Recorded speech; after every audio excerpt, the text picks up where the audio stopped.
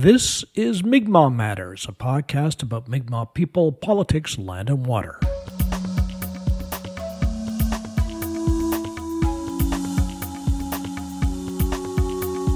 Kweh, I'm Glenn Wheeler, and welcome to episode 231, made possible with listener support. Become a patron at patreon.com/Mi'kmaq Matters.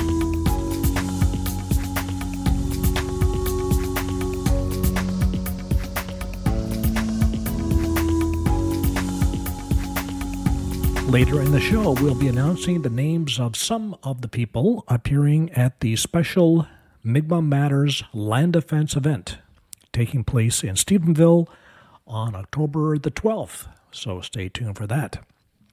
But first, a warm welcome to the newest member of the Mi'kmaq Matters Radio Network, QCCR, Queens County Community Radio, QCCR 99.3 FM in Liverpool, Nova Scotia, online at qccrfm.com. The voice of Mi'kmaq Matters in the district of Keswick.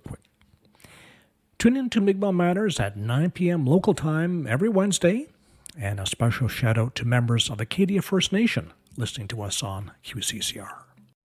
Our appearance in the QCCR lineup could not be more timely. Last week, Mi'kmaq Matters was at one of the so-called Indigenous engagement sessions that CBC is holding across the country. We've always been a bit skeptical about these kinds of things. Are they for real, or are they just ticking the boxes? The government told us we have to do it. Engagement done, and now back to business as usual. Let's hope the public broadcaster is doing it for the right reason, because as became very clear at the session we were at, the situation regarding CBC and Indigenous communities is grim. What we heard makes us want to rename CBC the Colonial Broadcasting System. Consider this: none of the news editors for the Atlantic region is Indigenous. There is only one reporter reporting specifically on Indigenous news, and that would be Oscar Baker. You may have seen his work on the CBC Indigenous website. But presumably, his work is being edited by non-Indigenous people. And most of the hard news stories are being covered by non-Indigenous people, not on CBC Indigenous. Take the stories about the treaty fisheries held by many Mi'kmaq communities. There have been complaints from Mi'kmaq people about some of the coverage and its lack of awareness about the constitutional and cultural dimensions of the treaty fisheries. A portrayal of Mi'kmaq people as being lawless and the commercial fishers as the good guys. If we need Mi'kmaq reporters, it's in coverage of the treaty fisheries, that's for sure. But last week we also got some news that gives us hope for better Mi'kmaq representation in the media.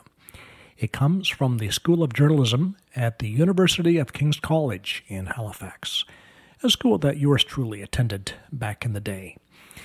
And Mi'kmaq Matters has a relationship with King's through our joint journalism internship program. Our Mi'kmaq Matters interns have provided some excellent coverage of politics and the arts. We're especially proud to be associated with King's after last week's very inspiring announcement. King's is dedicating $600,000 over 5 years to establish a program for Mi'kmaq students who want to study journalism at King's. According to the announcement, beginning in 2023, King's will, through a combination of scholarships, financial awards, and tuition waivers, fully cover the cost of tuition for up to 3 Mi'kmaq students each academic year who are studying in the university's undergraduate Bachelor of Journalism Honors program. Participants in the program must be endorsed by their communities and meet King's admission requirements, the announcement says. Maybe you're a young person from Acadia First Nation, or the parent or the sister or the brother of someone who might be interested in applying, or from any other Mi'kmaq community. We need our people telling our stories. For too long, other people have been speaking for us. Give it some thought. This is very important.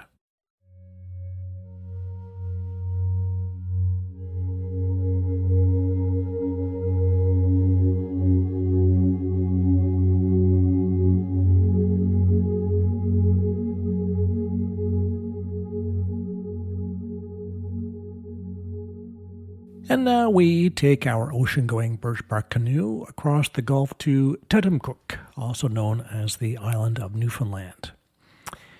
When it comes to our land and water, we're on the verge of losing everything in development on this island. Mining operations, fish farms, clear cutting, and now a huge windmill development that would locate 164 turbines of more than 600 feet in height on a relatively small area of land on the Port-au-Port Peninsula. The windmill project has become a major political issue in the province, thanks to the heroic actions of residents in the area. But other things are happening under the radar. There's exploration drilling for lithium just off the Burgeo Highway. To the northeast, activities by a company called Newfound Gold are impacting on traditional Mi'kmaq lands known as Charlie's Place, which is already threatened by a pulp and paper company's plan to log the area. More on that on a future episode. In many cases, development occurs without much public awareness or very much in the way of regulatory oversight. The government of Newfoundland and Labrador uses lax environmental rules as a competitive advantage. Do business with us, you can do whatever you damn well please. That's Newfoundland's unofficial marketing logo.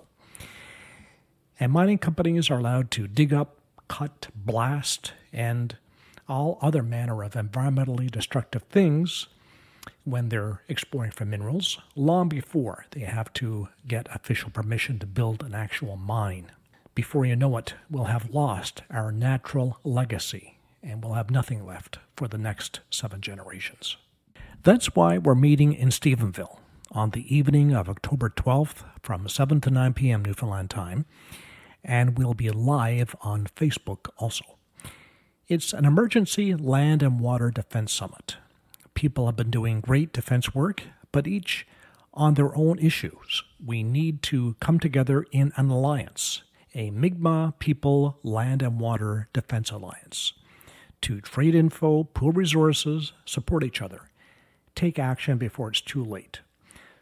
Though the issues are different, windmills, fish farms, gold mines, the challenges for land defenders is similar. People are left in the dark for as long as possible, and then we're forced to scramble to participate in an environmental review process that inevitably results in a thumbs up for the development. We here at Mi'kmaq Matters have had a taste of the EA process ourselves, and it was pretty sour.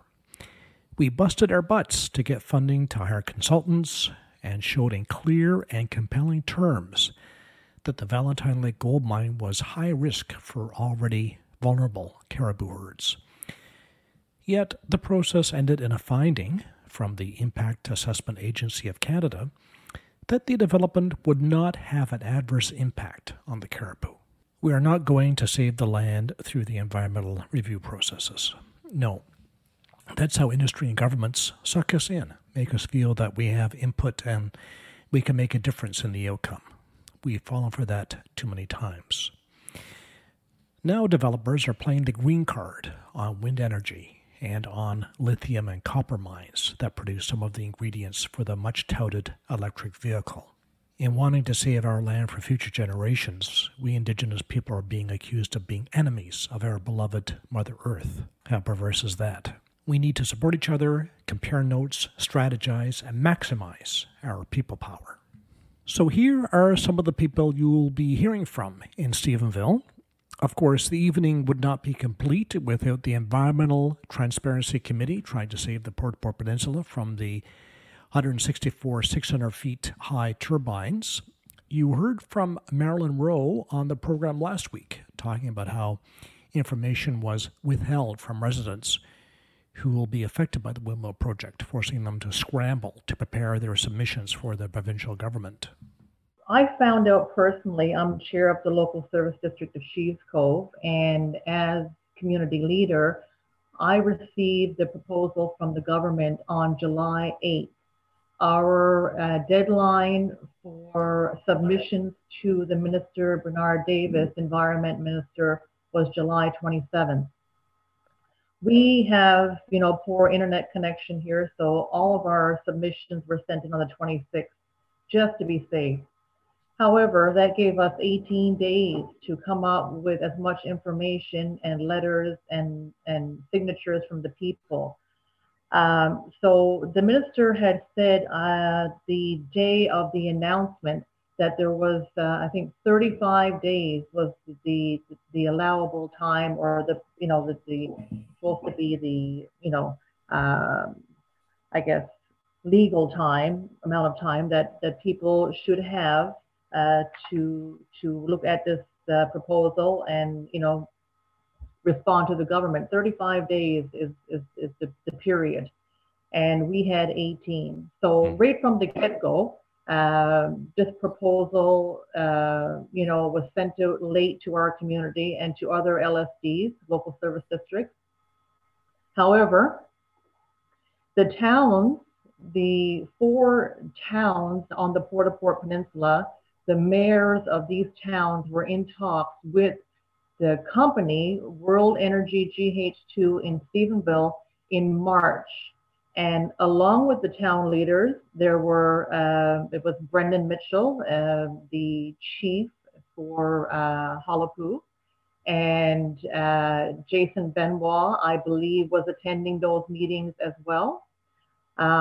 So they were all in talks. They knew, a lot of information, and still know a lot of information that we're not privy to.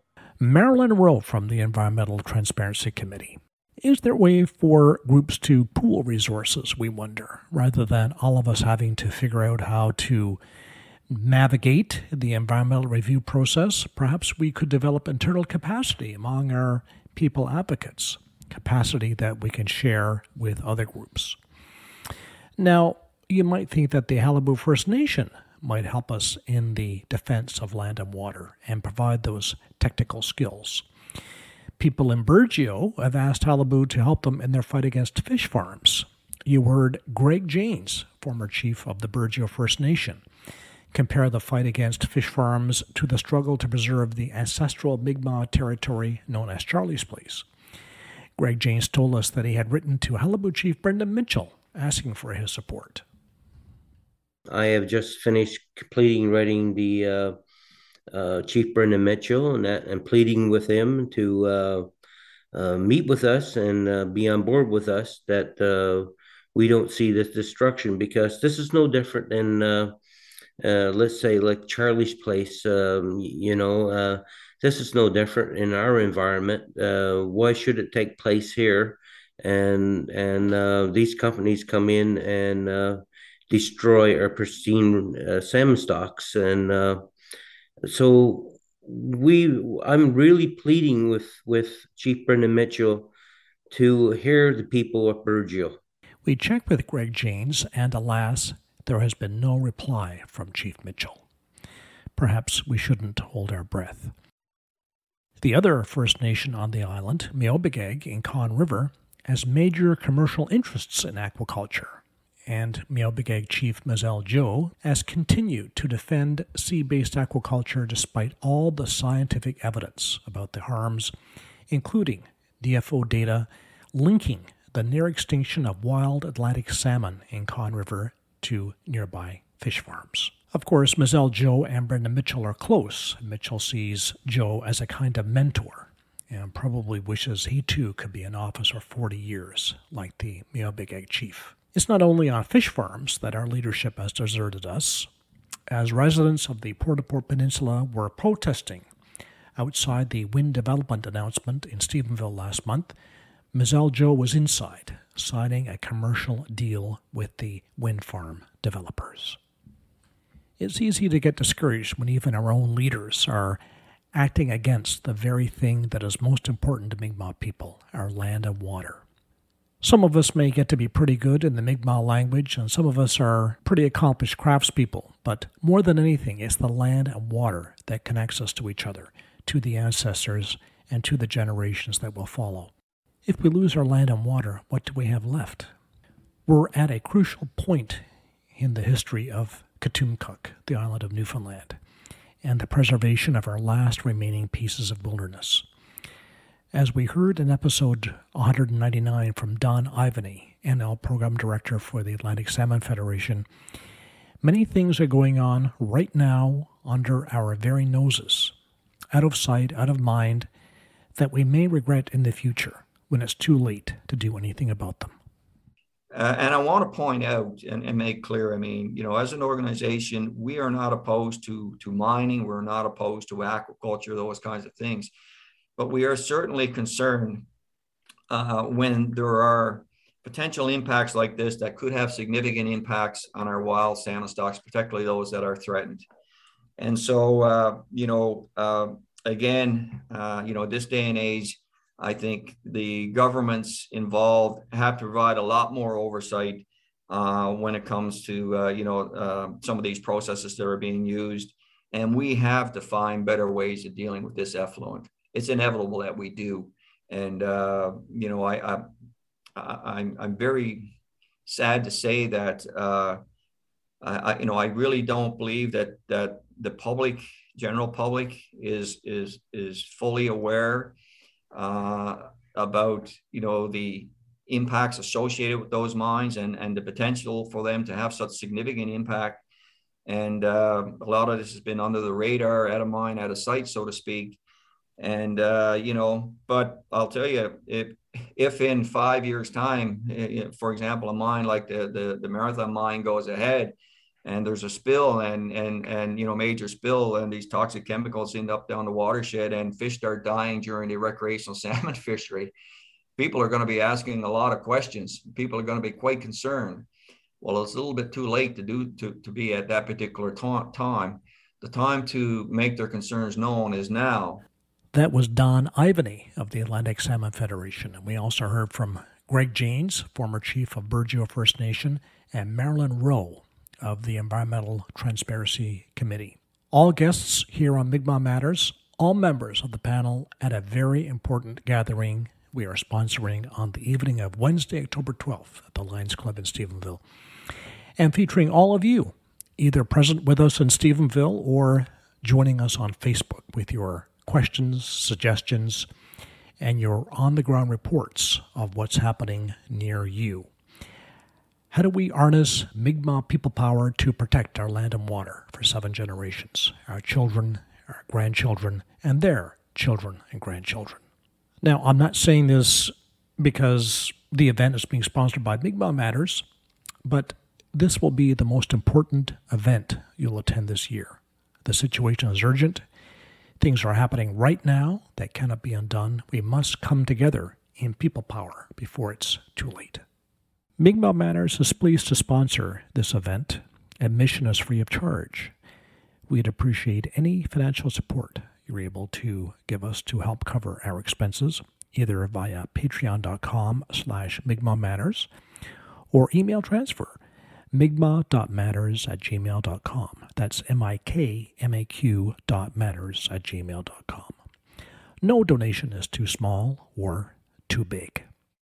And that's it for another episode of Mi'kmaq Matters. Before we go, congratulations to Elder Daniel Paul on the launch of the 4th edition of his landmark book, We Were Not the Savages, 2 to 4 p.m. on Friday, September 30th at the University of King's College in Halifax on the 2nd floor of the new academic building. September 30 from 2 to 4 p.m. Well done, Elder Daniel Paul. Congratulations.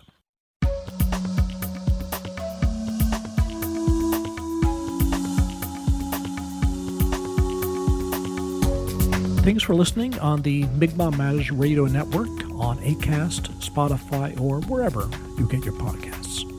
Like us on Facebook and follow us on Twitter for the latest Mi'kmaq news and views. Allison Baker is the producer of Mi'kmaq Matters. I'm Glenn Wheeler. Hamsa Nokama.